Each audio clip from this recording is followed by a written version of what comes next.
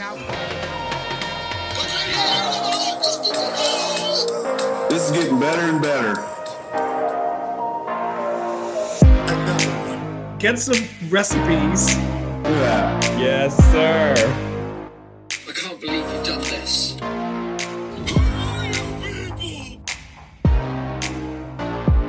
Welcome to the Evolve Podcast, a podcast that explores personal evolution through our choices and overcoming life's challenges. The Evolve community is your ultimate destination for personal growth and evolution. True to form, I get to continue to be the dumbest person in the room. That's fantastic. Thank you. Did you ever get a quantum physical explanation for how to bake a meatloaf from a porn star? Bake a meatloaf from a porn star?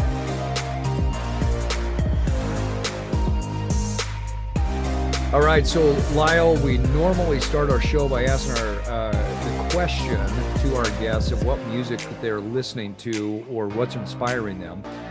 But since the show is going to be all about music, I want to start it a little bit different tonight. And knowing you, what I really want to know is, what is the last artist or band t-shirt that you wore? I've got a closet full of them. I've got a bucket of motivational ones that no longer fit that are programmed. So they weren't very motivational?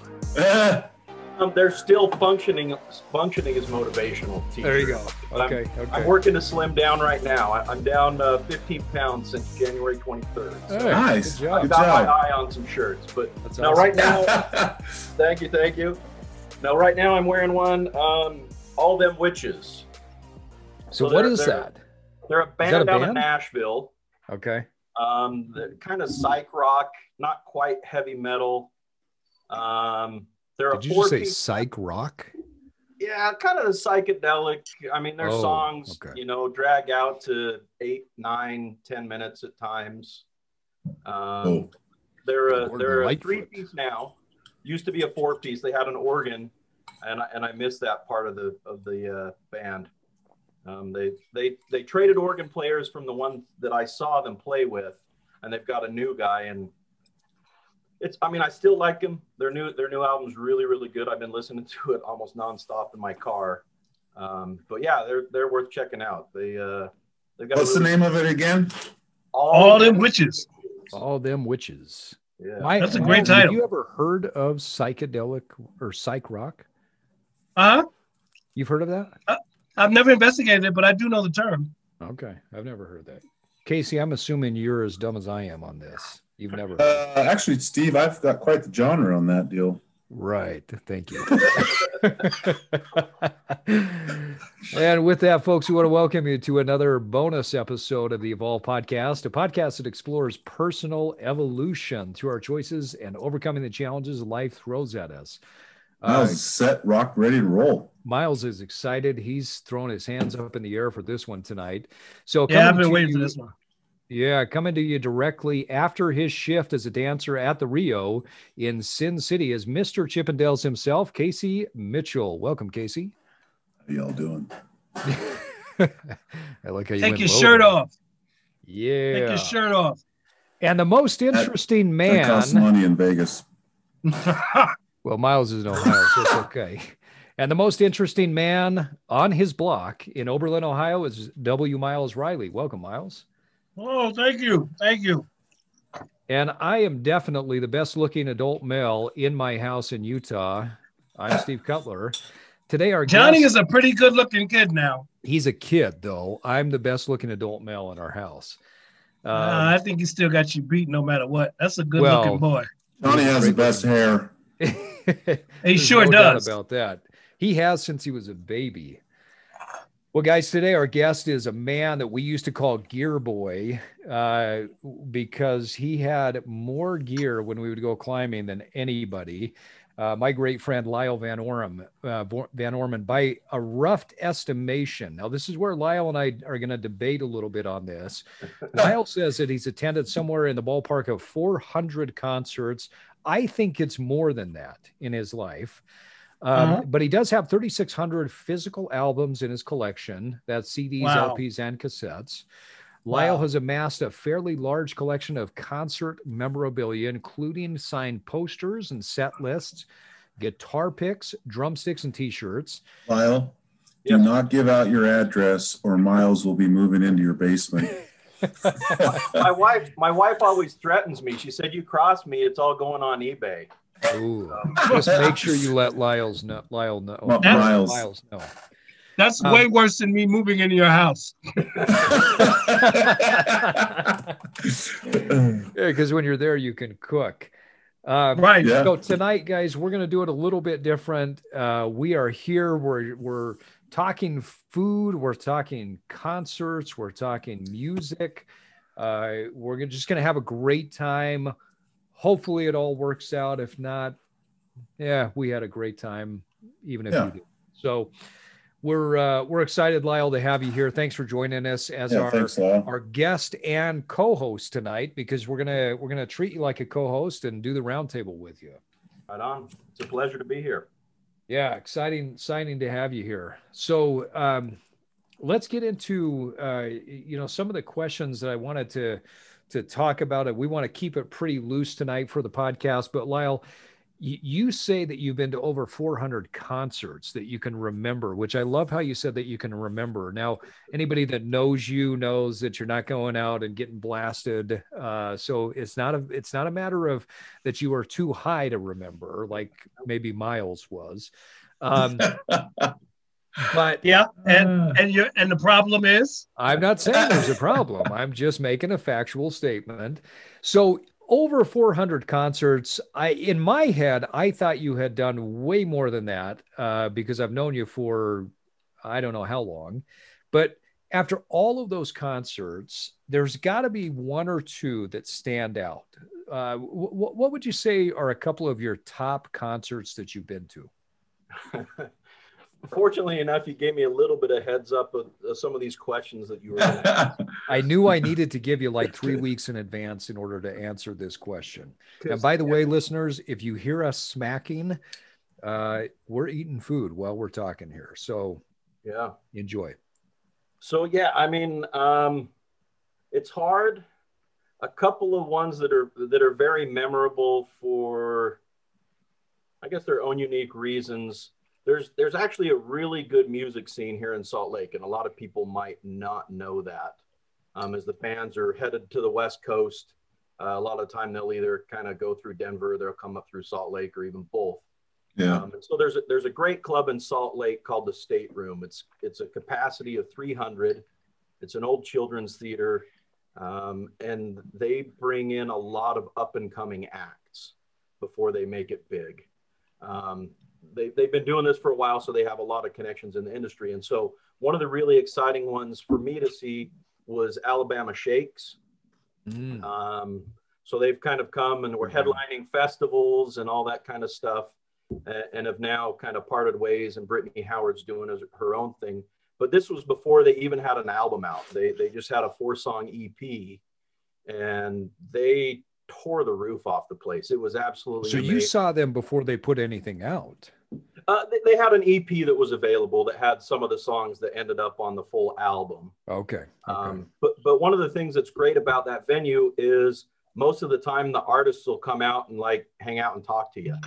That's And cool. if they don't come out to the lobby, then you can usually go down the alleyway. Maybe I'm giving away too many secrets.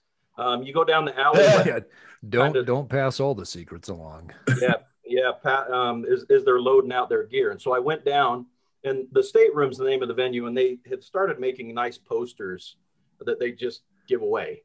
And so they had one of Alabama, and they're from Northern Alabama. And so I walked down the alley, and I ran into Brittany as she was putting some stuff into the van. And I asked her if she would sign my poster and take a photo with me. And I told her how excited I was to be able to, I got my tickets right as they went on sale and was super excited to see them. And I was excited because my cousin was in the opening band. And I mentioned that to her, and she goes, "Oh, Johnny, man, he was killing it on guitar." And so, I mean, to the point that she, paid attention, respected, and knew who the opening act was. And then she took me back into the green room, to meet the rest of the guys in the band, and they were all Now, wait, was this so before great. you were married or after? Because we want to clarify this if your wife is listening to this later, that a woman pulled you into the green room. Yeah.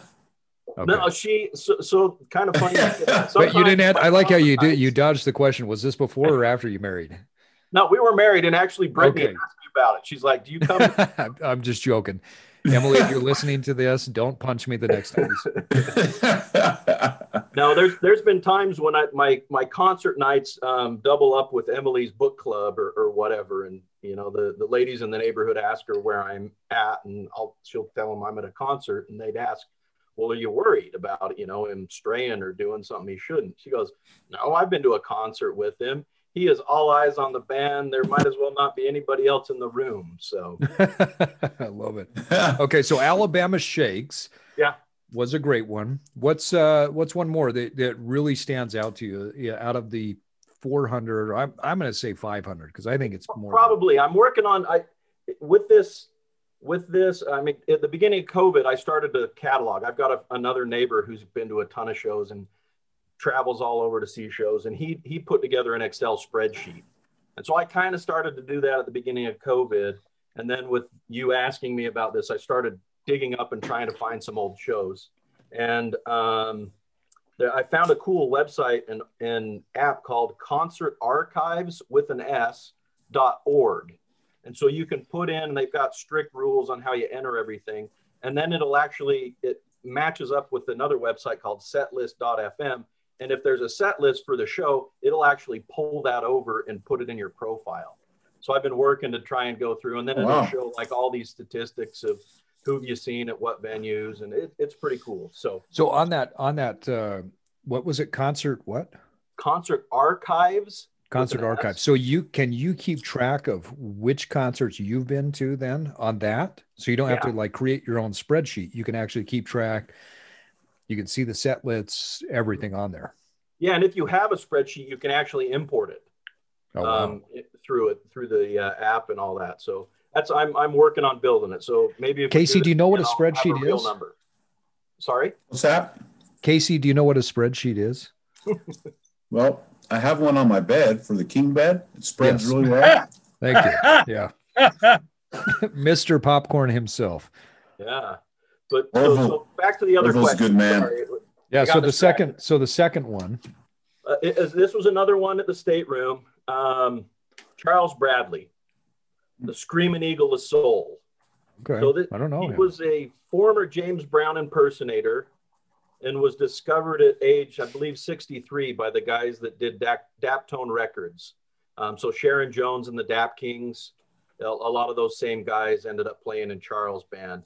And he was a huge personality on stage, just his presence. And he lived a really hard life, but I mean, he had cool outfits. He comes out into the crowd, hugs all the concert almost every single person that was in the crowd. And then getting a chance to hang out and talk to him after the show. And at one point he lived in Utah, actually worked for Job Corps, and oh, wow. Just an amazing guy, and so unfortunately died a handful of years ago. I saw him twice at the stateroom. And then he was supposed to come with Kamashi Washington, a great saxophone jazz guy that Miles might have heard of, but was too sick with cancer, and so didn't make that show. Well, see, what's great about talking, so you and I do this on a regular basis where we'll go out, we'll have dinner about once a month, minus COVID, right? But we'll connect, we'll talk, and you'll rattle off all these names, and I make a list, or I tell you to send me a list afterwards. And now as we're sitting on the podcast, Miles is over here nodding when you're saying these people's names. This is part of why I wanted to get all of us together, because Miles has that music background. Casey and I are here just for the food and the popcorn, but that's really cool. So what was it about those two concerts that stood out to you more than all of the other 400 or 500 that you've been to? I mean, to me, again, with the stateroom, it was the chance to get to meet these artists that you knew were going to be huge, and huge in my eyes, I guess. I mean, obviously, still sometimes I say these bands and people like, who the crap are you talking about? Yeah. But I mean, yeah, Alabama Shakes went on. I mean, they headlined, I think, Bonnaroo, and I mean, they headlined. They one of the singles off that album, their first album, Boys and Girls, was actually Rolling Stone's Song of the year that it came out, Rolling Stone magazine. And so, but they just had that sound, and I knew they were going to be huge, and they were so humble and so approachable. I mean, like I said, I hung out and talked with Brittany for 15, 20 minutes as she's riding around on a Razor scooter having a cigarette and just talking about music and the chance to meet bands. Like my wife and I, she every once in a while she'll come to a show with me. We saw the Civil Wars that were there, kind of an acoustic duo that were buddies with Taylor Swift and won some Grammys and stuff like that. But we had a chance to see him. And I mentioned that because, like I said, Brittany asked me, you know, did your wife come? Are you married? And I said, yeah, we got to see Civil Wars. And she's, oh, John Paul, I love him. And so he's another guy from North Alabama. So the music community down there is pretty tight and kind of incestual at times between the bands. And so just how humble she was and talking about going to other shows and seeing the Black Keys and meeting those guys. And, you know, before they. Speaking of that Northern Alabama, Lyle, have you been to Fort Payne, Alabama, to the June Jam? I have not. I have not. What's the June Jam? So the group Alabama, they're from most of them are from Fort Payne, Alabama. Okay. And in June, they do almost a month-long concerts almost every night. And they give most of the money, if not all of the proceeds, to the city of Fort Payne, which is a really small, beautiful little city town nestled down. You like drive down into the bottom of this like canyon thing, and it's beautiful down there. And they do this concert series. I don't know if they're still doing it. I mean, this is a long time ago that I knew about it, and I've actually been to Fort Payne, Alabama, but that group Alabama really tries to give back to that community. Oh, okay. So like their parks and everything are just immaculate with all the money they've made over the years on that deal. So now that's bucket list to someday get down and go to Muscle Shoals, where all those great albums were recorded, you know, Rolling Stones, Aretha Franklin, Paul Simon. Oh yeah. Hundreds and hundreds of albums. And to Nashville, I actually haven't ever been to Nashville, but one of these days. Yeah. That is the one thing, even though you and I have known each other for so long, I'm still surprised that you've never been to Nashville. Yeah, it is interesting. We should all take a trip there. Miles, you're about as quiet as I've ever seen you when we're talking music. Well, because I'm listening to a guy who's just gone to so many concerts, and I'm just taking him in because, you know, I'm sitting here thinking, I literally have been to probably the same number of concerts, but it's all jazz. Okay. So, you know, the summer times in New York City are amazing because the summer times in New York, there are so many free concerts to go to. And then I worked in a place. You're talking about like outdoor concerts? Or these indoor? What are they? Outdoor and indoor. They're just free all through the summer. Wow. And, you know, I'm 62 years old. So you think about, you know, how many summers of just going to music venues. It's a lot of summers. Listen. Yeah. How many years did you live in New York before you moved to Salt Lake? So I moved to Salt Lake when I was, 53. Oh, okay. So I had been in New York approximately 53 years. I mean, there were 2 years that I lived in LA and a couple of times a year of living in Philadelphia.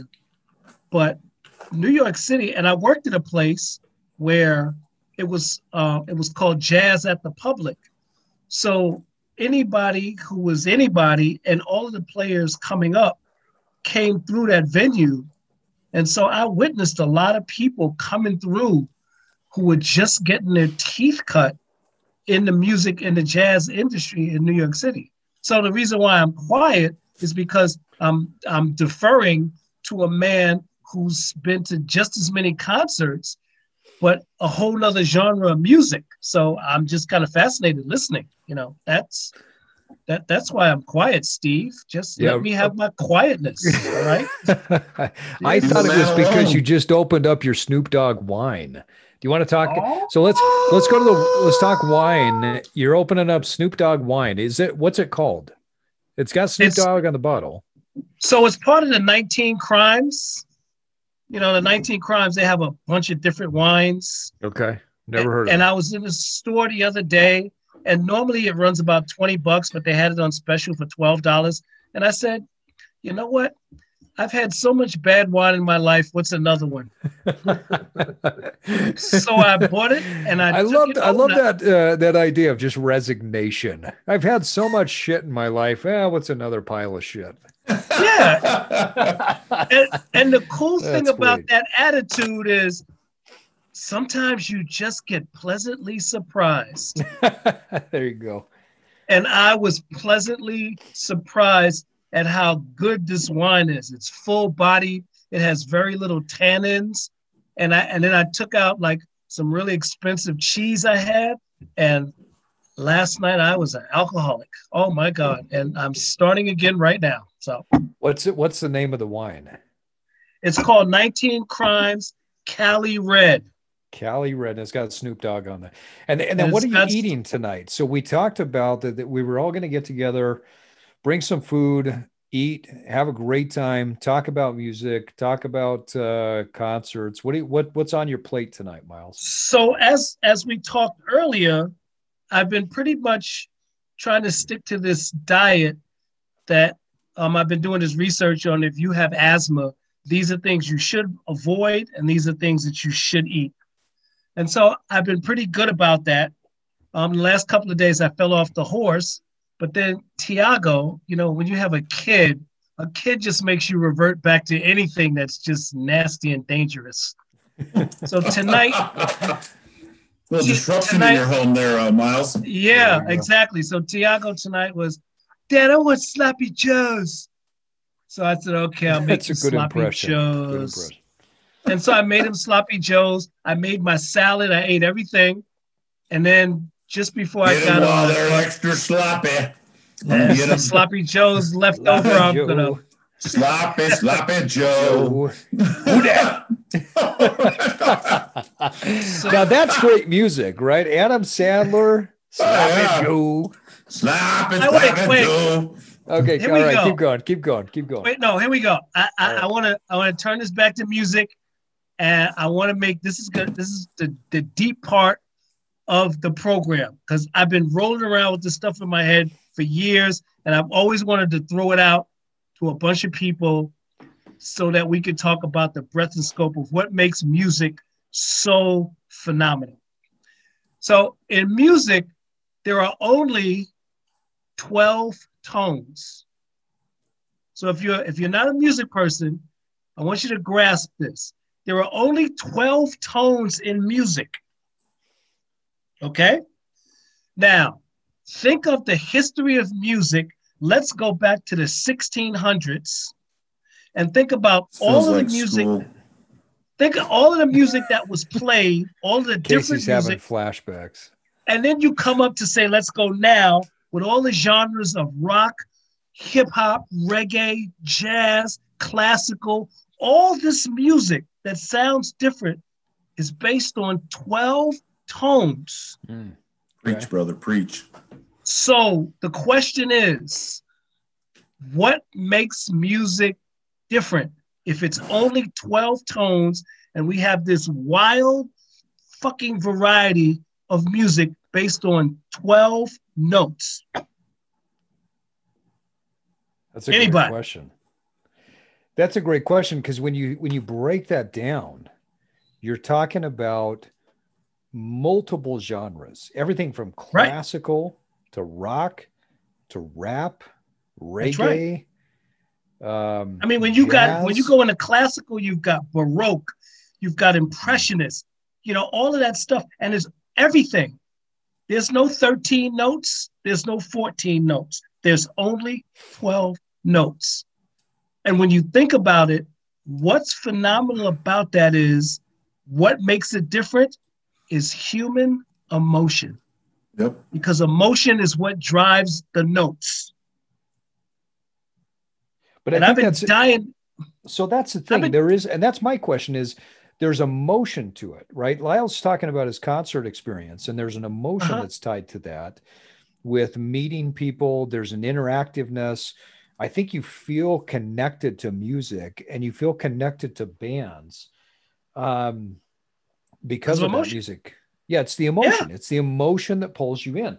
I remember a few years ago, I got back on to Sting's The Dream of the Blue Turtles, which I think is his best album. And I would put that on the record player and I would just go and go and go. And I would listen to that over and over and over again. When it was done on one side, I'd flip it, turn the record over and just keep going. And I remember one night waking up, or not waking up, I mean, kind of coming to that it was like 2 or 3 in the morning and I'd been listening for hours, just immersed in that music. Yeah. So what is it? What is it about music that gets us so caught up? Well, emotions tied to thoughts and experiences and and life ups and downs and ins and outs. And when a song or a note or something resonates with you, you, like you just said, Steve, you become immersed in it, and it takes you somewhere, good or bad, to that emotion, that experience. Anytime I hear that music, I call it the Rocky anthem music. Mm-hmm. Dun, dun, dun, dun, dun, dun, dun, dun. I'm 11 years old in my parents' basement. Yeah. And it's just the way it is every time. I think that's why we love it. Do you guys know David Goggins? Anybody familiar with? Oh yeah. Okay. Right. So there's a video of Goggins talking about when he broke the record for pull-ups. He listened to the Rocky theme song for 17 hours straight. Yeah. I remember reading that in his book. Yeah. He talked about his bloody hands. Yeah. And the gloves that he had to wear, and he kept going and going on that. 17 hours. I think the beauty of music is even ironically, or I should say paradoxically, even with the words, music speaks to us in a non-verbal way. It's almost as if you exhaust your language in terms of words, but there's still a tremendous amount of things to express beyond language. And music, well, all art fills that gap, but music more so, because music is alive. Those vibrations, they get in your body. When you look at, how we hear and the vibrations of sound that come through the air when a piano is touched, a guitar string is plucked, a horn player blows into this piece of inanimate metal, and the sound comes out and it touches your heart and your spirit. So it's all this emotion that really captures what you can't say verbally. Yeah. You see a small, almost an infant child, and they hear music, and some of it will go in one ear and out the other, and some of it that little baby just has to start. Yeah. They don't know what they're hearing. They don't know what it means. But man, they're moving, baby. Yeah. And it is something inside of you. You've got that from being a baby, but then it doesn't matter what age you are. Lyle, what was it? 4 or 5 years ago, we went to that concert down in Vegas. Yeah. What was the name of that? Rockabilly or something like that. Yeah, it's a big show that they do in Vegas. It's a car show that kind of focuses around rockabilly, and they bring, they do pinup girls, and so it was, I can't remember now, but yeah, I mean, it was the Stray Cats, the first time together in 10 years. Jerry Lee Lewis. And after we saw him, it looked like the ghost of Jerry Lee Lewis. Oh my gosh. He's still rocking though. Yeah. I got to tell you the story. So like Lyle hits us up and says, "Hey, we got an opportunity. We can go to Vegas and see Stray Cats back together. We can see Jerry Lee Lewis." And our other friend Mark texts back and said, "He's still alive?" And Lyle goes, "Yeah, I didn't know he was either." So we get down there. We go to this concert. It's fascinating to go in there and watch all these people. Half of them are like twice our age. And they're still rocking. I mean, they're still having a great time. Jerry Lee Lewis looked like a ghost on stage.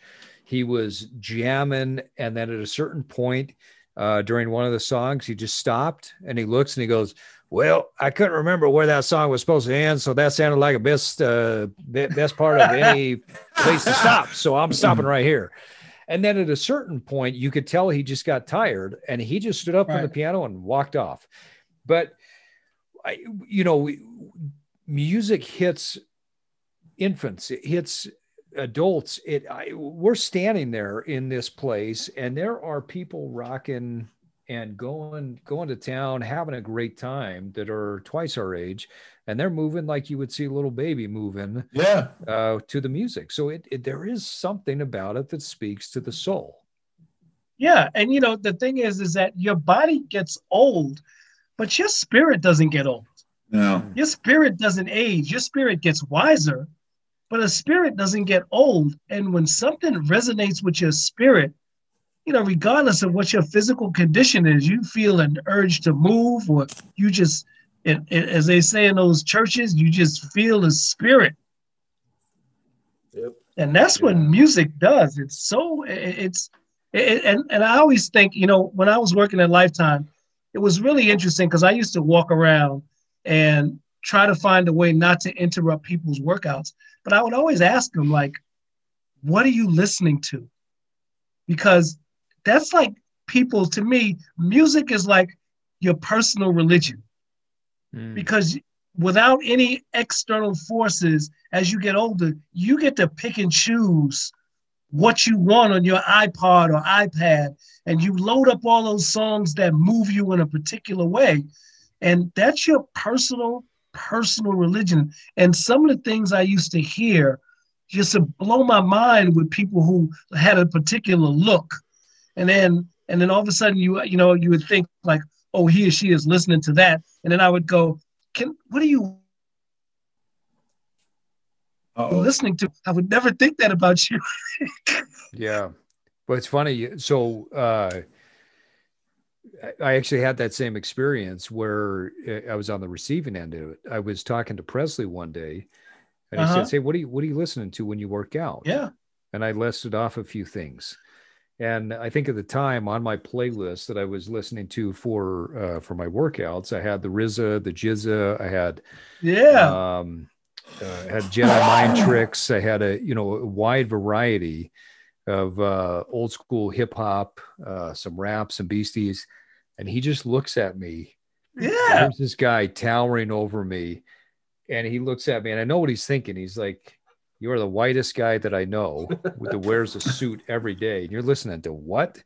Right. He said almost that same thing, but he goes, "I would have never expected that." So let me just tell a really quick one. So there's one night, I might have been two years. See Miles so giddy. I might have been 2 years into Salt Lake, and actually no, it was longer because I had gone through the divorce and I was there alone. And there was one night I'm driving around and I need gas, and I'm playing that song I showed you, Steve. It's called Delphao's Dilemma, upbeat jazz, and it's a beautiful summer night. I got the windows down and I am blasting jazz. And I pull up into the gas station, and this truck pulls up and he's getting gas. He gets out. He's got a beard. He looks like the classic redneck. And it was one of those things that, I always used to worry about, like, I'm out here in Salt Lake all alone. What's going on? He gets out and I'm looking at him and he comes over. He's starting to walk towards me. And I'm like, okay, here we go. And he walks up to, he goes, "My man, what are you listening to? Because that really sounds nice." That is the experience. If you're a black guy in Salt Lake City, that's the experience you don't want to have of some white Because he had the walking right up to you, right? He had the classic pickup, the beard, Yeah. and the way he got out. He had on some fatigues. Yeah. But it was just such a great paradigm shift where it just let me know that, holy shit, I can't judge anybody. I gotta leave everybody alone. But he listened to the music, and he said, "What is that?" And I told him what it was, and I wrote down the album, and I said, and he said, "Yo, thank you, man." And we walked away, and you ever get kicked in your nuts, and then it goes away, and you feel like you got a new lease on life?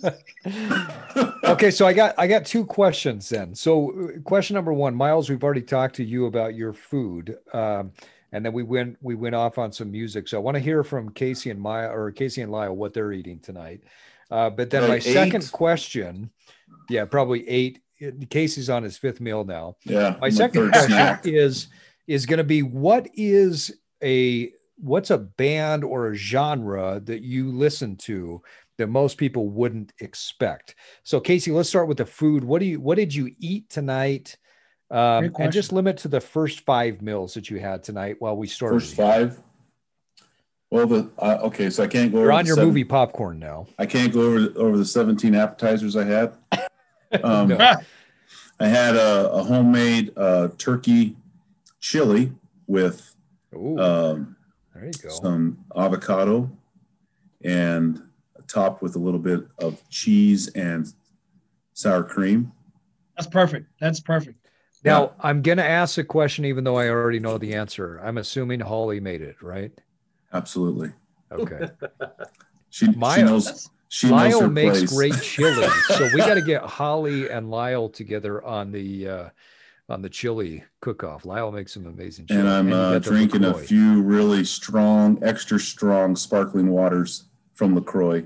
So my wife, whenever we see LaCroix, she said she's got really bad eyesight, and she calls LaCroix Leroy. So she's like, "Hey, will you go out to the garage and give me a Leroy? Because we keep them out there to keep them cold." So you're drinking a Leroy, you had the chili, and you're eating popcorn. Yeah. Let me just say, I would not want to be Holly later tonight once that chili and popcorn kicks in.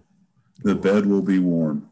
Yeah. The bed will be warm. And many other things. Lyle, what did you? Well, if she's had the same thing, it's just love. Well, hold on, I got to answer the. Are we doing the food? No, we'll come back. We'll come back to the other one. Question. All right. Go ahead, Lyle. We'll do What'd food you have for dinner? Food and then music. So what did you bring to the table? So I did some carnitas. I love your carnitas. Here we go. So I didn't do it like the true like Rick Bayless Mexican style. More like a confit, like you would do French, where you cook it in the fat and all that stuff. I do it in the pressure cooker. And then some black beans, and then some sauerkraut actually. Okay. With like carnitas platter is my favorite Mexican thing. Is carnitas platter.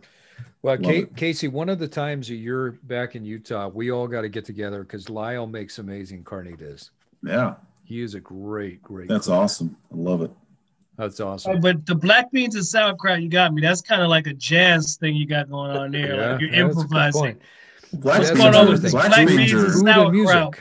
Right? Food and music always goes together. And you got to have certain food with certain music. Yeah. Yeah. All right. I mean, I went all out putting avocado on my chili. That was an extra step. It's probably the healthiest thing you've had all week, huh? I see that. That's when you said that. That's why I said, "Oh, way to go!" Because I see that a lot. People drop a few slices of avocado and sour cream in their chili. Yeah, and it's that's amazing. So good. It's amazing. It is. Yeah, there's something about it that balances the flavor out really well. Yeah. Well, guys, I went pretty simple tonight. I say simple. It's a simple meal, but we did a chicken the other night. It was a roasted chicken with all these spices and everything on it, and it turned out great. I took the leftovers of that, warmed it up, and I put it in a bowl with some tomato soup. That is one of my favorite comfort foods. It's just a roasted chicken with all the spices. You throw some salt, some Maldon salt in it, with a tomato basil soup. There's more than one salt. Yeah, I'm telling you, if you don't own Maldon, Maldon, you've got to get it. It's these flake salts. It comes from, it's an English salt. I read about it probably a decade ago in the Wall Street Journal, where they had done a biopic on this chef, and he said that this is the salt that all the chefs use. I bought it and I've been hooked. And you know how kids are picky with food, right? So I buy this salt and I'm geeking out over it because I love to cook and play with food. And my kids are like, oh, great salt, great salt. So like you, Casey, I thought I'm going to make popcorn and see what the kids think of this. So I made the popcorn, put the butter on it, and instead of the regular salt, I threw the Maldon salt on it. And Johnny, it goes crazy. I mean, he's freaking out. He's like, this is the best popcorn you've ever made. I said, it's the Maldon salt. So that kid got hooked on Maldon after that. Maldon. D-O-N. Yeah. Comes in a box. It's great. The other thing I would get is they've got a smoky flavor that works really well with a lot of foods, balances it out. Okay, so let's go to the next question. So what is something that you listen to that maybe if somebody were to see you, they know you, they've known you for a while, maybe they know you in business or whatever, that they wouldn't guess is on your playlist? For me? Let's start Miles and we'll go around the horn. Miles, how about you? I don't know that anybody would not guess, because the only I would guess anything for you. Like I would guess even German house music, that you'd probably listen to that. Well, I listen to everything. Yeah. I told you what I do. Like I have this process of going on YouTube and I'll put in the music from Turkmenistan and see what they're listening to. Right. But what people might not expect. Did you say Turkmenistan? Turkmenistan. Is that an actual country? Not a person. That's not a person. Yeah, it's a country. It's out there. There's Pakistan, Iran, Turkmenistan, is it next to Uzbekistan? Yeah. It's literally right up in there. All right. Part of the Stan family. Sometimes what I'll do is I'll open up one of those atlas books and find a country and then go on YouTube and put, the music of whatever particular country to hear what they're listening to. And That's sometimes awesome. I get great ideas. And then sometimes I'll just fall in love with the music, but it's not often, but it's just as this exercise to kind of get an idea of what the hell's going on around the world. But, what is that genre of movie they call chick flicks? Yeah. If you think of chick music, I really love that stuff. Like, remember that really stupid movie, White Chicks? Oh, yeah. So you remember he's singing that song? Say that again, Lyle. What was that? Was it the Wayans brothers or something in that? Yeah. Okay. Oh, yeah. You're right. So the big guy that was in there, he was singing that song. They were singing that song. I forgot. It's by not Alanis Morissette, who I love Alanis Morissette. Yeah. And anybody would look at me if I had my headphones on, they go like, "There's no way this cat's listening to Alanis Morissette." I could see that. But I think she's brilliant. She is. She's brilliant. She's a brilliant musician. She stepped outside of the traditional music hierarchy to make her own have her own label. Okay. I love people like that. Like I love those kind of upbeat chick. What? I don't know if you remember one of my jokes I used to always make in Utah, especially at the cafe, because they had all those young girls working at the cafe that was 17 and 18, and I used to say to them all the time, "Oh man, I remember when I was a young white woman. Those were the days." I love it. All right, Casey, let's go to you. What's something that is on your playlist that you listen to that maybe people would not guess if they knew Socialist you or just rap. by looking? Socialist rap. There you go. I don't even know what the heck that the album's called Government Cheese on the Socialist Rap.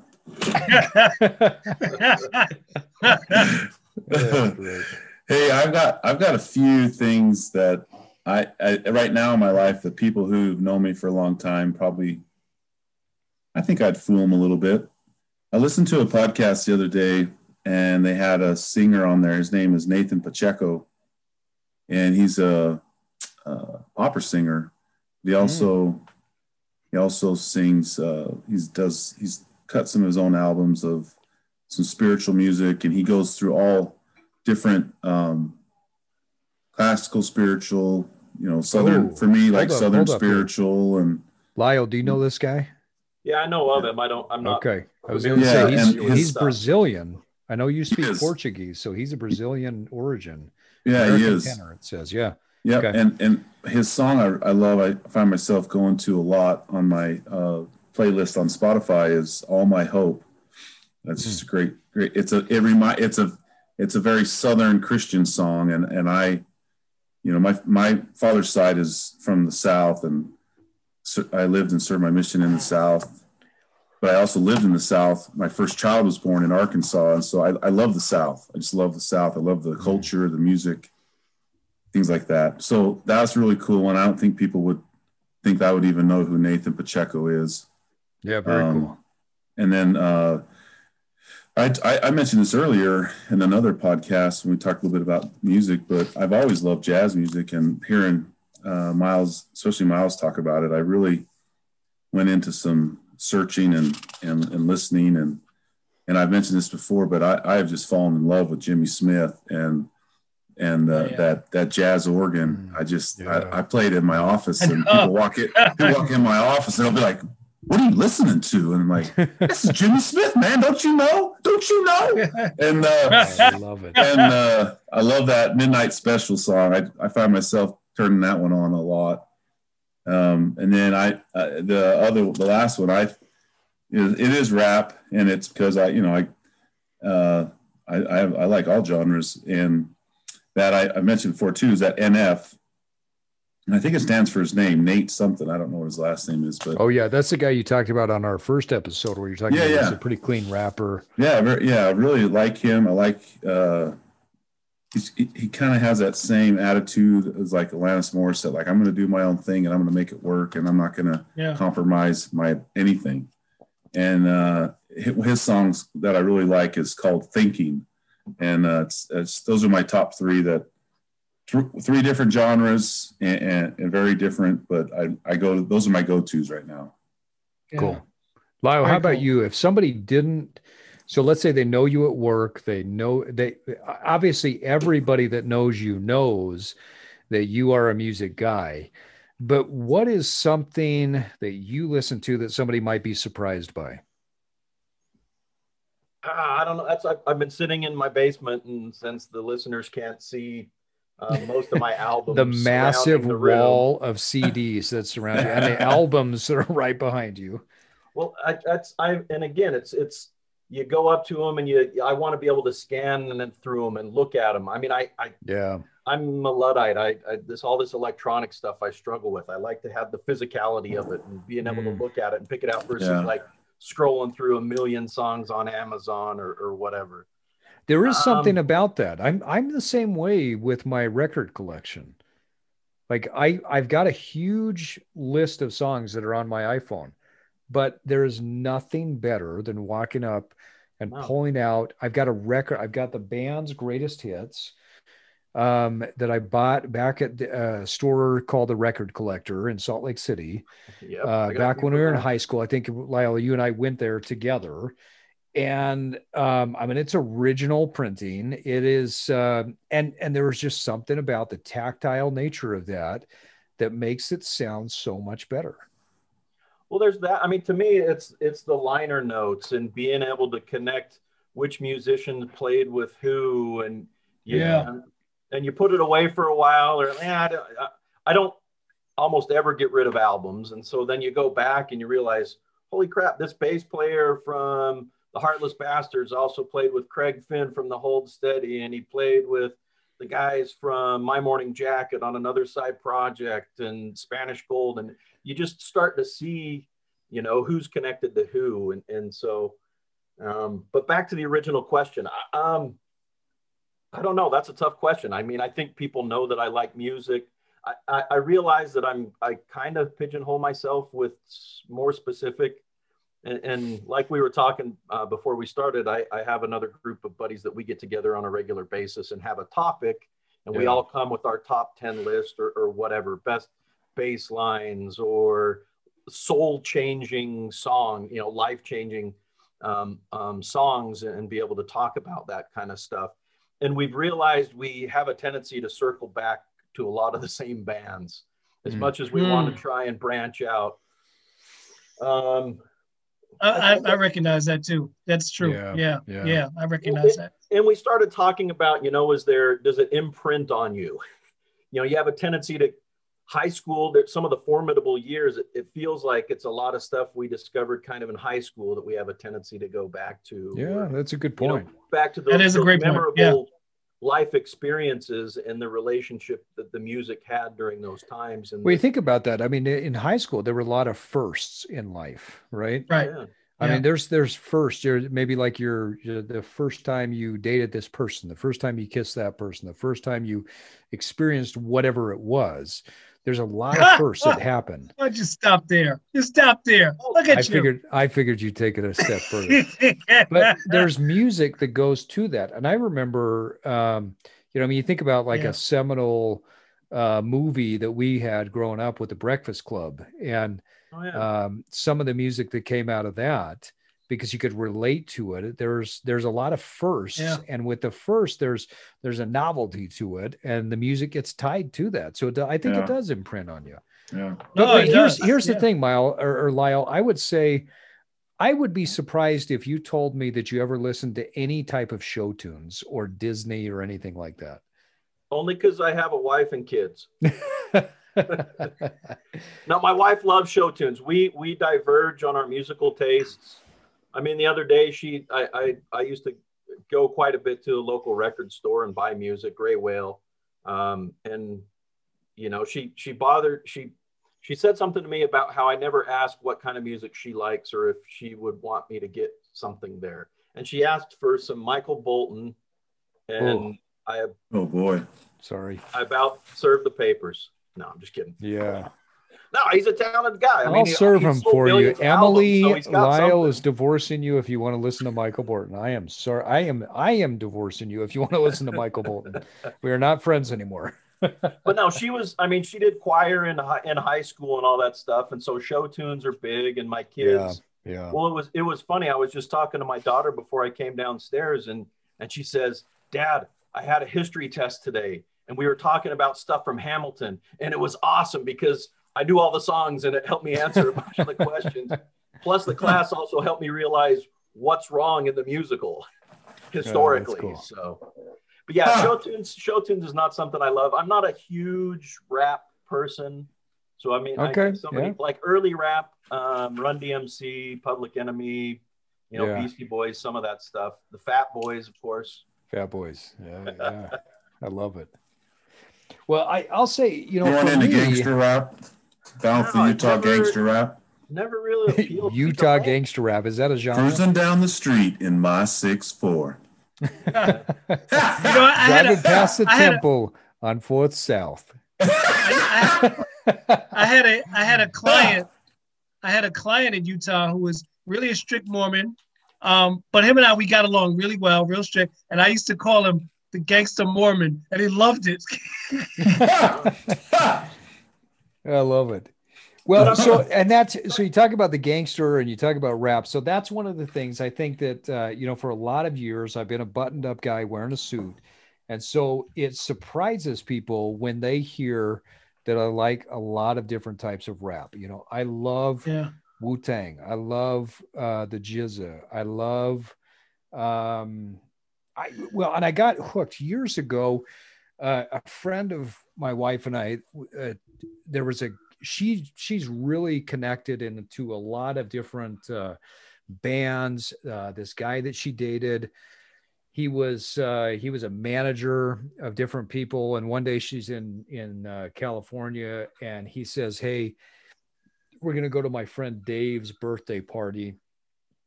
And she goes, I don't want to go to a birthday party. She goes, nah. He says, look, we just got to go there. It'll be fine. We won't stay very long. We'll go. Well, they show up. His friend Dave is Dave Chappelle. She looks at him, punches him in the shoulder. She's like, you didn't tell me it's Dave Chappelle. So anyway, she's connected with a lot of people. She gets us into this concert of a guy named Del, D-E-L, the funky Homo sapien. Yeah. And man, I fell in love with his music. But the guy that opened for him was a DJ named Mike Realm. And I had never heard of either one of them before. But after that, I downloaded a bunch of their stuff, and I've been hooked on Mike Realm and Del the Funky Homo Sapien ever since. And I think a lot of people looking at me would say, would be surprised by that. So let's go back. We talked resonance earlier, and we talked about how music resonates with you, and we talked about the imprinting. And I know for me, there are certain music that I go back to. I mentioned earlier that a few months ago, I just almost wore out the pin or the needle on my record player listening to Sting's Dream of the Blue Turtles. But what is it? Is there a band? Is there an album? Is there an artist that you guys always go back to? Maybe it takes you a few years, maybe it takes you a few months, but that you get back to because of something, some sort of emotional response.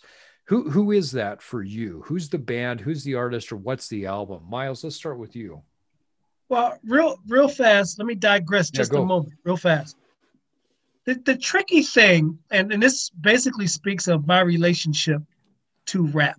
And the reason why I say that, because I'm older than rap, and we used to go up into the Bronx in New York City when rap was just forming. It wasn't even called rap. Guys would just grab a microphone and start talking. It hadn't been codified as rap and so anything you and like I that. talked about this before, and this is one. Yeah. So I'm not one to look back on life and say I regret certain things, but I'm jealous of certain things. And this is one. I remember one day you and I were chatting about this, and I got to tell you, I'm completely jealous of the fact that you were right there when rap was being created. You were in New York. You saw the beginnings of it. I mean, before Run DMC, before any of these guys were out, you were there. You grew up in Harlem. You're going to Brooklyn. You're going to all these places. You're hearing all this stuff. I still, to this day, I am jealous of that. So I grew up as a white Mormon kid in Utah that had no experience anywhere close to that. And I'm super jealous of the fact that you were right there before when rap was being created. So isn't it? Keep going. The irony is, like, you're this white super Mormon, ex-super Mormon kid, and I'm doing this thing that you're like jealous of, and I fucking end up in Salt Lake City.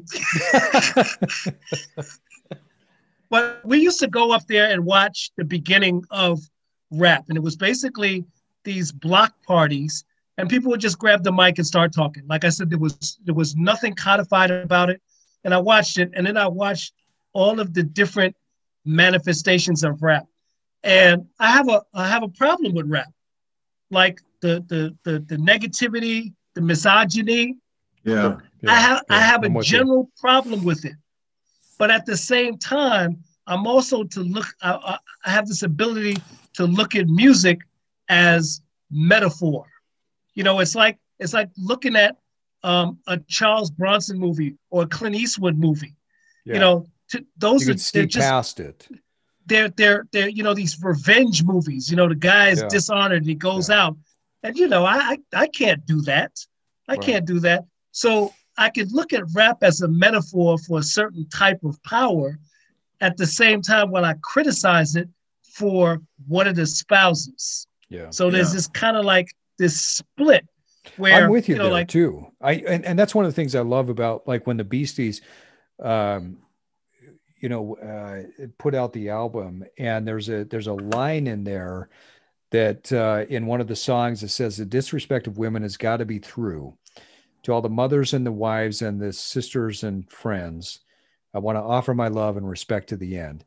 And I think that when they rapped that was, I thought, wow, that's powerful. That was back on Check Your Head. Yeah, that was the third album. Yeah. And it was a clear message to everybody in rap that, hey, this has got to be done. We can't do this. We can't have this misogynistic. That's not who we are. So I'm with you on that. Yep. But again, I agree with you on being able to see through what some of that is. And I'll go back to the album I go to, but here's a really touchy issue about rap. So these rappers come out and they make this music, and it's public music.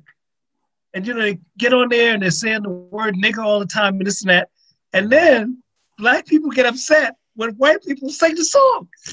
Yeah. It's like you cannot get upset when these guys put the music out. It's for the public. White people come along, these white kids, they love the music, so they're singing the lyrics. They're not going to stop just because you get to that word and go, oh, I shouldn't say that word. That's part of the song. You can't get upset at that. And there's a famous scene in White Chicks where the girls are in the car and they're playing this song. So they get to the word nigger, and the Wayans brothers look at the girls and go, there's nobody looking.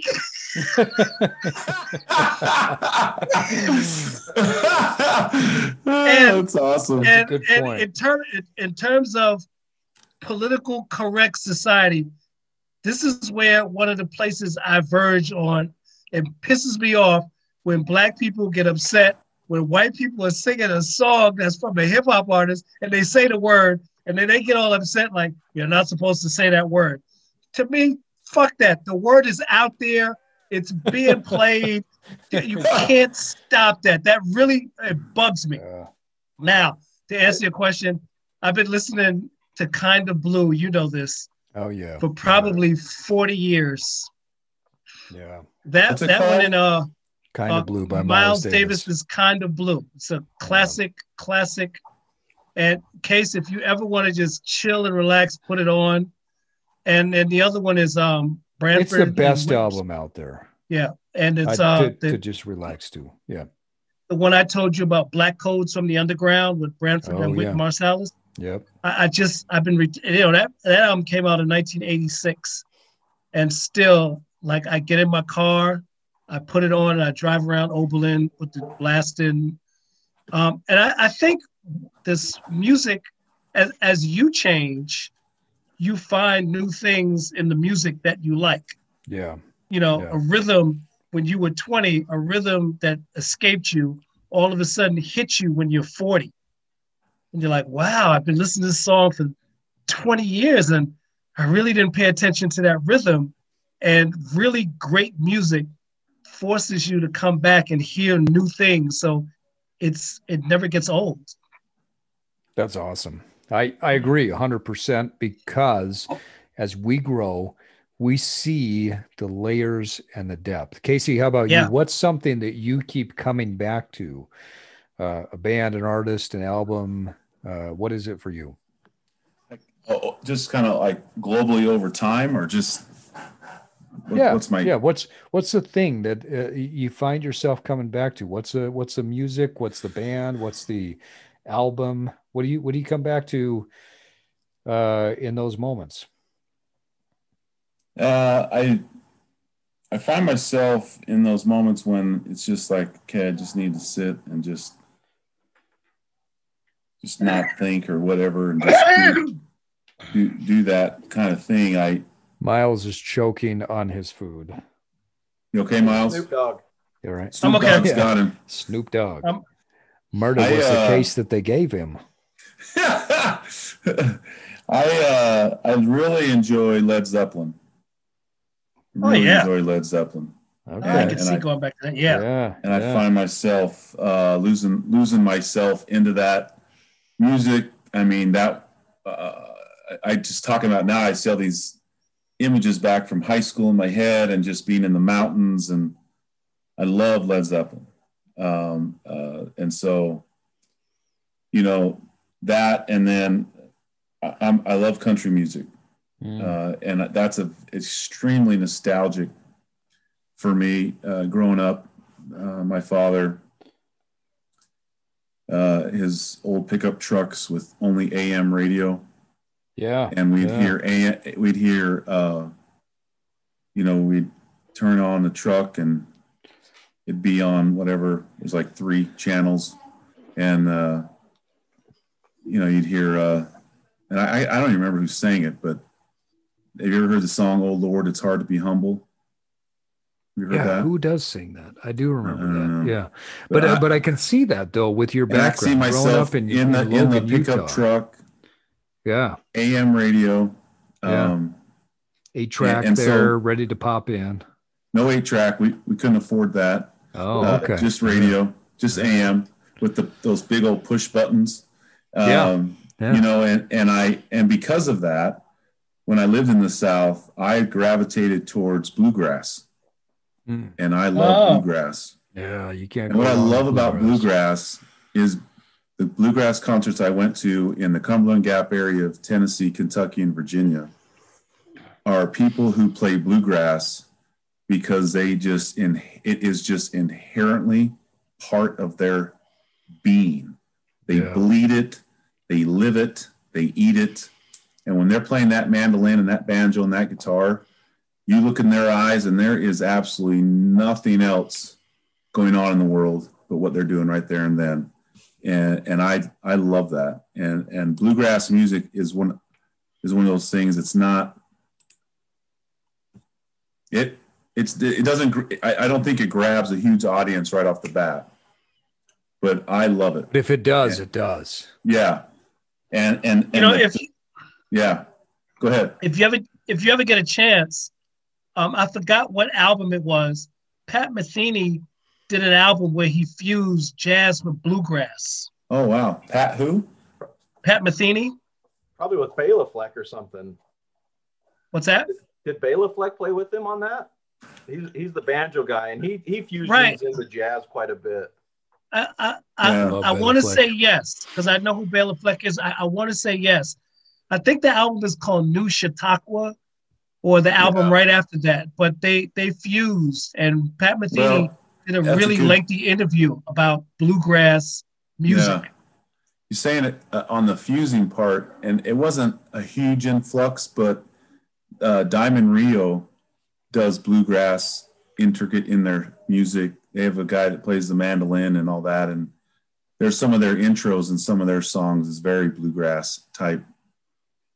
And I love those are my go-tos when I just need to check out for a minute. Yeah, that's awesome. It's funny when you're talking about Led Zeppelin.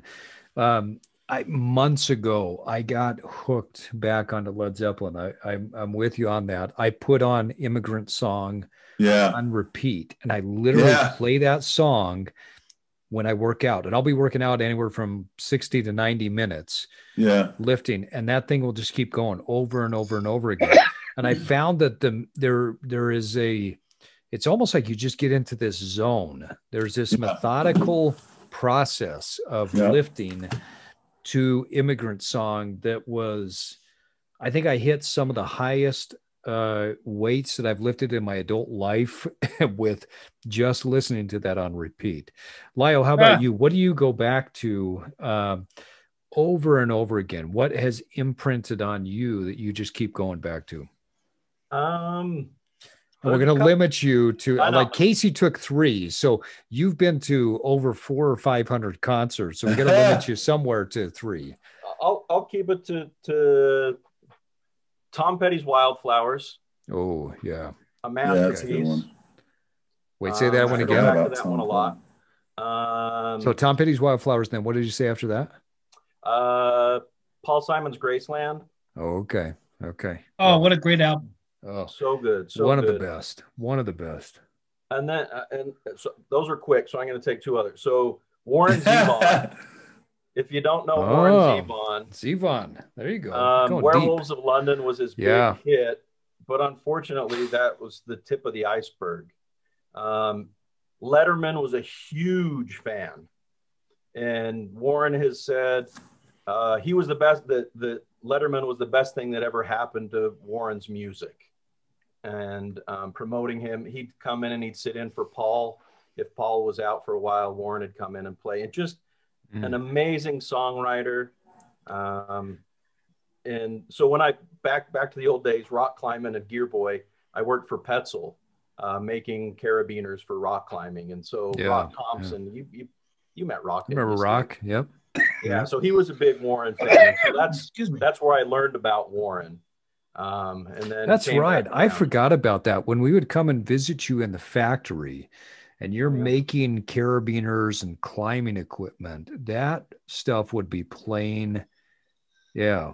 In the factory there. Okay. Oh, yeah. Yep. And then I guess last one, the drive-by truckers. So hearing Casey talk about down south and whatnot, these guys are from kind of Muscle Shoals area. The main songwriter, his dad was in the Swampers. He played bass. David Hood was his name. And so he's played on a bazillion albums.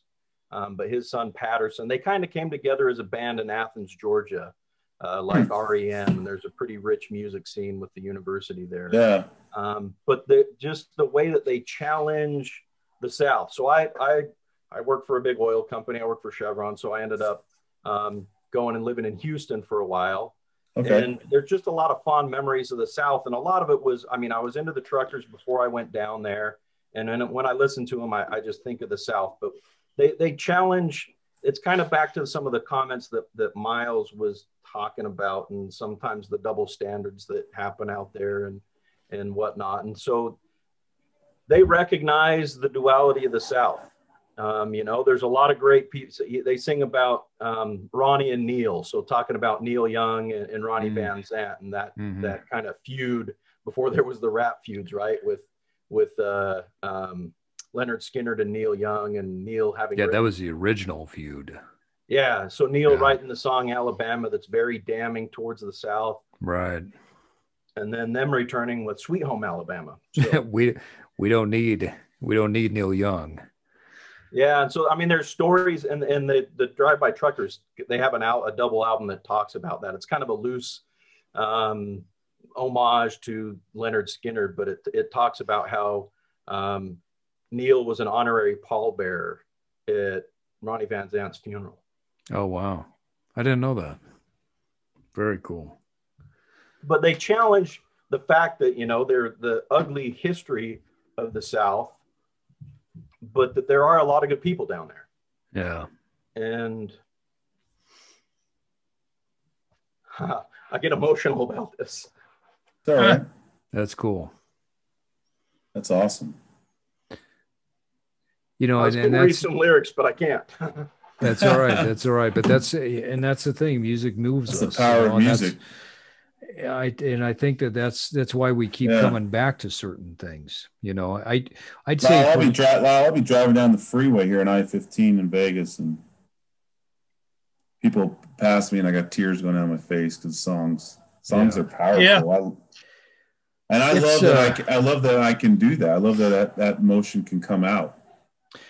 It's awesome. So and I'll tell you I keep coming back. There's a few artists and bands that and albums, I guess, that I keep coming back to. Miles, I'm with you on Kind of Blue.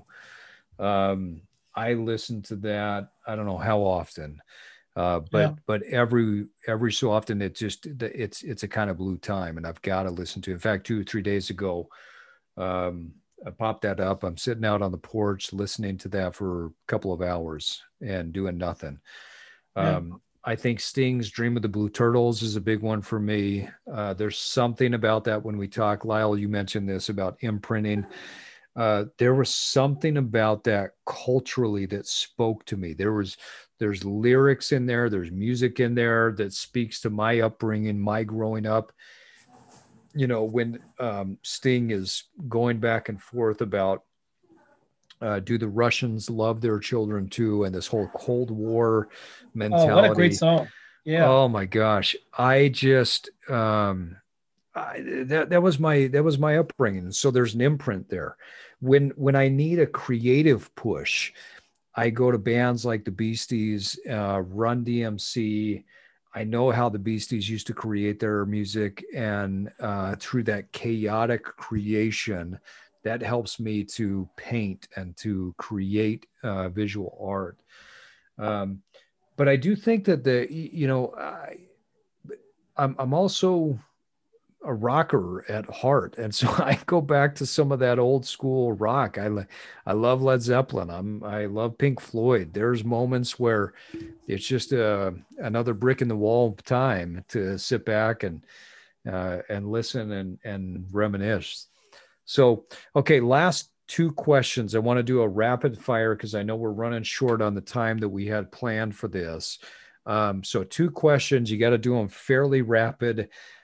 Question number 1 is, who is, I should say, a person or a band that some of our listeners may have never heard of, but they need to? And then the second question is, what's the craziest memory that you've had from a concert? So, Lyle, let's start with you this time. We're going to come to you, and then we're going to go the circle, okay? I promise to leave the rest of y'all a little bit of time. There you go.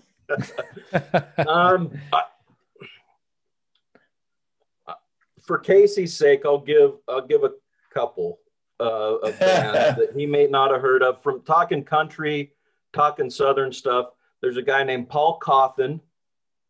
He's from Dallas area. You got me onto his stuff, and I love Big it. Velvet is his nickname. He's the reincarnation of Johnny Cash. He literally sounds coffin, like the coffin you lay in. Cauthen.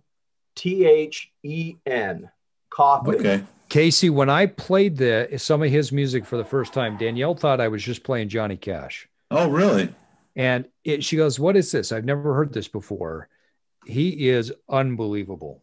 No, I love Johnny Cash. And live, he's phenomenal too. He's got a great presence. Imagine. I mean, he's a Hulk of a man, and so he's got a great presence. Another one that, if you listen to his music, he's from Georgia, a guy named Brent Cobb with 2 B's. COBB. COBB. So it's the songs are just so familiar when you listen to his stuff.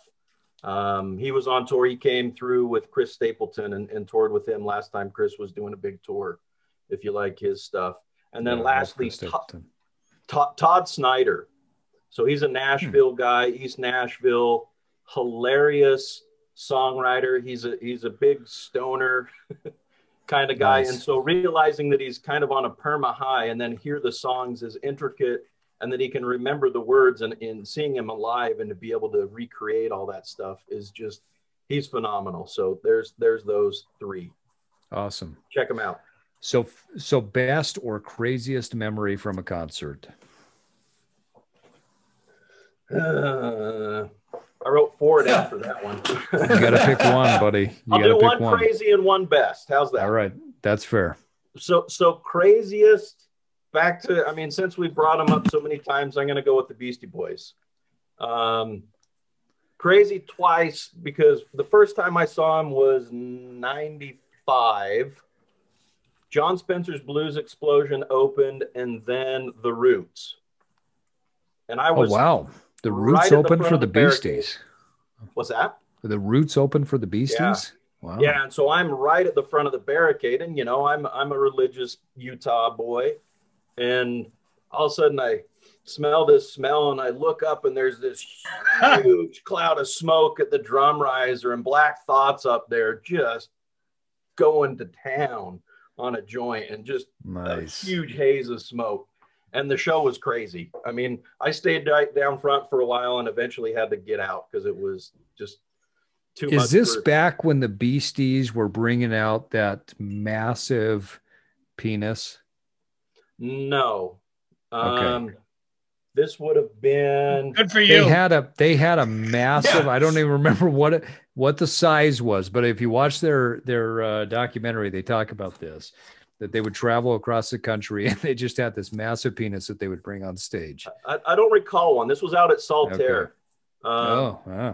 But yeah, so it was a crazy show. And then I saw him again at the E Center, Maverick Center now. And so I was actually up on the balcony, and they did it in the round, and they closed with Sabotage.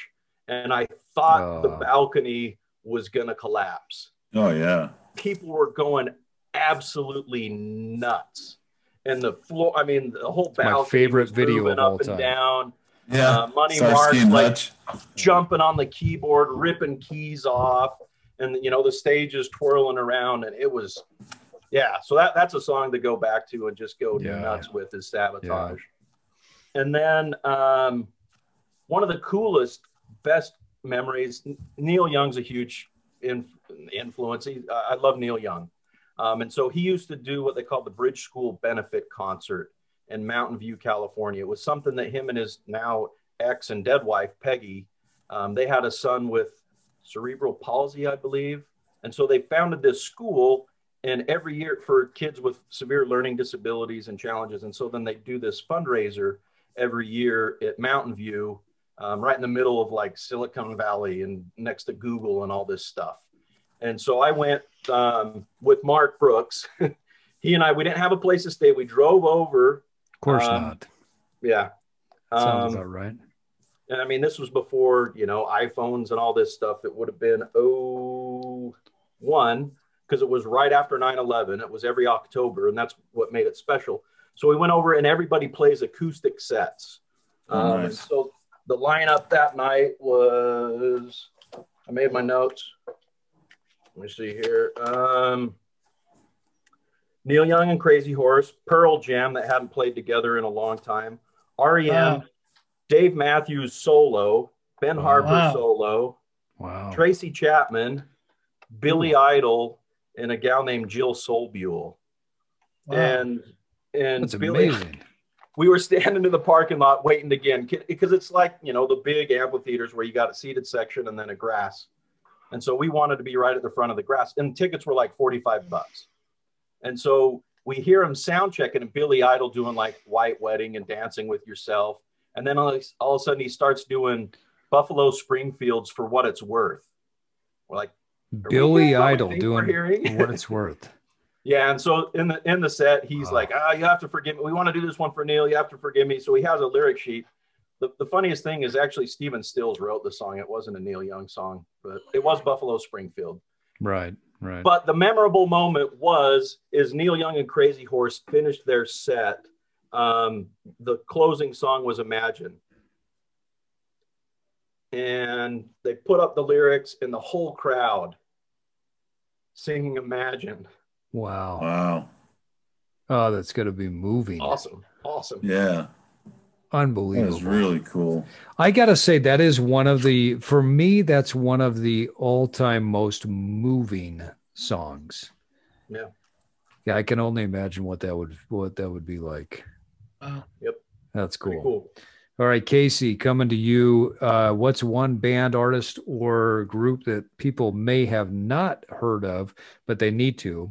And then best or craziest memory from a concert. I think people have heard of this guy. Well, then you're doing it wrong. Well, I'm not. Unfortunately, I don't have the knowledge of Miles and Lyle. Yeah, but I was very few do. I was in the store in Fort Collins, Colorado, years ago, and the song came on, and I just stopped. I'm like, "Who is this?" And the kid working there was like, "Oh, this is Jamie Johnson." And I had never heard Jamie Johnson's music before. See, I don't know Jamie Johnson. And that dude is so good. Oh my gosh. Booming voice. And his voice. It reminds me of AM radio. Yeah. That is old school Willie Nelson right there. Oh, there you go. I love his song called That Lonesome Song. And I tell you what, you guys need to listen to that. That's one of the best country songs I've ever heard. Jamie Johnson is the guy. That was probably 2013. He's an Alabama guy from what I'm seeing. Okay, cool. Yeah. What's the name of that song again? That Lonesome Song. Oh, I got it. Okay. Song. Yeah. Okay. Yeah. Okay, so best experience at a concert then. My best experience at a concert, Miles, you'll love this. So 1990, and I stayed out all flipping night for tickets. at Smith's Marketplace or Smith's Ticks, yeah, baby. Utah ticket place. And my buddy and I were like third in line, and we get in there and we get our tickets, and we are crapping in high cotton, man, because we are going to none other but MC Hammer, baby. Legit baby. Yeah. At the Salt Palace in Salt Lake City. Okay, the one question I need to know is, did you wear Hammer pants for this? Oh, baby. That's all I wore. Hammer pants. That's all you still wear. That's all I still wear. Yeah. When I move through the house, it's a Hammer move. I just shuffle, baby. You can't touch that. You don't want to touch that. I don't know how we got to where we got to, but we were like middle, down on the floor in the middle section, not far from the stage. And trust me, I didn't have money to get that ticket. I don't know how we got there. But anyways, they put Hammer, two guys about 14 sizes bigger than me, put Hammer on their shoulders, and then he starts going down the aisle, and that cat high-fived me. I'm like, oh, baby! Yeah! Too legit to quit, baby! Yeah, Hammer slap. Walked it. Yeah, I got the Hammer slap. That's why your hand smells so bad all the time. That's bad, you baby. never washed it. You know, it went broke. My hand did. That's great. So, yeah. But that was in my senior year of high school. That was awesome. Miles, how about you? What's a band, person, or a album that people haven't heard of that they need to? Okay, real fast. I got to get through this real fast.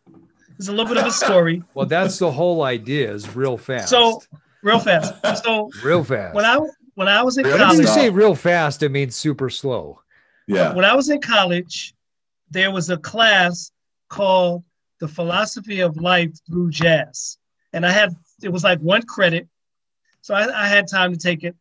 So when you take this class, his name was Professor Bell. He would interview you, and he would do like an hour-long interview. And based on what he thought of you, he would recommend music that he thought was the opposite of who you are. And you had to listen to it and wrestle with it to try to understand it. He gave me an album called Ornette Coleman's Free Jazz. I hated every bit of that album. I couldn't stand that album. I hated it. I would go back to him and I'd say, Professor Bell, can I get another album? He said, no, listen to it again. What's the name? I listened to it again. Professor Bell, it was called Free Jazz by Ornette Coleman. So I would go back to him again. I hate this album. He said, listen, you have a preconceived notion of what music is supposed to sound like. If you could relax and just let it happen, don't expect anything, just listen to it. I listened to it when I was tired. I listened to it when I was high. I listened to it when I was angry, when I was upset, all the time. And then after about a month, I remember listening to it and something happened. It was a little piece of the music that I thought, wow. And like candy, when it crystallizes, all of a sudden I found myself really enjoying this album. Yeah. So what my point is that I think in this kind of abstract way, people should listen to stuff that has nothing to do with who they are. And then as a exercise, just play with it and see what happens. And if you need a specific album, it is Free Jazz by Ornette Coleman. Awesome. Okay, so we are running super long on time. And so your crazy real experience? quick. Your real quick was not real quick. But okay, no, so we got to skip yours and we got to skip my crazy experience at a concert. Well, good, because mine was really wild, so I don't mind. I'm sure it is. So let me tell you about the person that I think people need to listen to that they may not know. It's a guy by the name of Benjamin Clementine. I read the Wall Street Journal a lot. I read this article. I can't remember who it was. British actress, I think, that said, hey, this guy is amazing. I got turned on to his music a few years ago, and I love what he produces. He has got an amazing, amazing voice. London is one of my favorite songs. I Won't Complain, Nemesis. He puts out some great, great music. So Benjamin Clementine, check him out. Guys, we have officially... What's that? He won the Mercury Prize in England for one of his albums a few years back, which is their what's the album of the year. Okay. For I've never heard of that. That's cool. Yeah, his music is unbelievable. So with that, guys, we've got to wrap this podcast up. This officially goes into the history books as our longest podcast. I think anybody that's still listening to us can tell that we all love music and food, and we love to talk about music and food. So I want to thank our guest, Lyle VanOrman, who is also our co-host tonight, for coming on. Thank you, Lyle.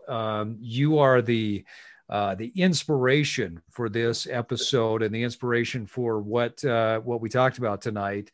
So really appreciate you coming on and sharing some of your wisdom with us. I know we could go on for hours and hours, and so we're definitely going to have to do this again if you're up for it. I wrote down a bunch of music. I'll check my schedule. Yeah. Oh, of course. Yeah, I got about 20 new artists to listen to now. Me too. Yeah. Me too. This has been good. Jazz, I'm starting to get into it, and Art Blakey and some of the jazz drummers and stuff. I've been checking out Buddy Rich and anyway. Awesome. Well, guys, you've been listening to the Evolve podcast with my co-host, Mr. Chippendales, and the most interesting man on his block. We've had a great conversation today, and we hope you, our listeners, took something with you that are going to help you in your personal evolution. Great bands that you can listen to. Lyle, thanks again for joining us. Casey, real quick, tell the people how to find us on at the Evolve podcast. Yeah, join the conversation, evolve-cast.com, our website, and Instagram at evolve_cast. Leave us comments, ask us questions, and some thoughts that you have from what you hear, and then join our community of evolving. We all learn from each other, and everyone has a great story to share. So come see us. Awesome. And Miles, how do people look as amazing as you and remember to constantly evolve? I don't know, Steve.